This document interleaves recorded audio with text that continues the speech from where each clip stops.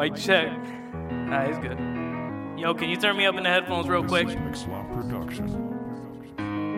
hate when rappers say that. Yo, I go by the name of Portugese Sosa, or Mr. Steal Your Girl for 5 minutes because she really don't want me.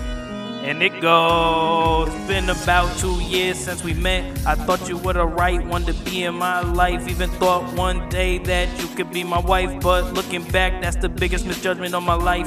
When I met you, were so chill. Never knew you would cause such a big thrill. I was sick of being lonely, you were the right pill. Screw emotion, you're what I went through. Even opened up about your past and how it was fucked up. Random like a hiccup.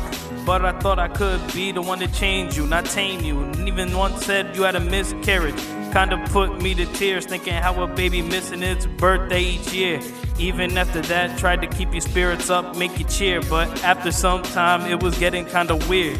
You had an ex-boyfriend in your past, and that really didn't last. Still talk to him behind my back. How you think it felt knowing that the person you made better warmed up like a sweater, stopped feeling it and became less diligent? Mom always yelling away, dad wasn't paying, just made you go insane. Brother wouldn't show as much love, so there was no gain. Then complain after treating me the same. I'm just saying, understand the one person who gave you those morals, you just made feel immoral.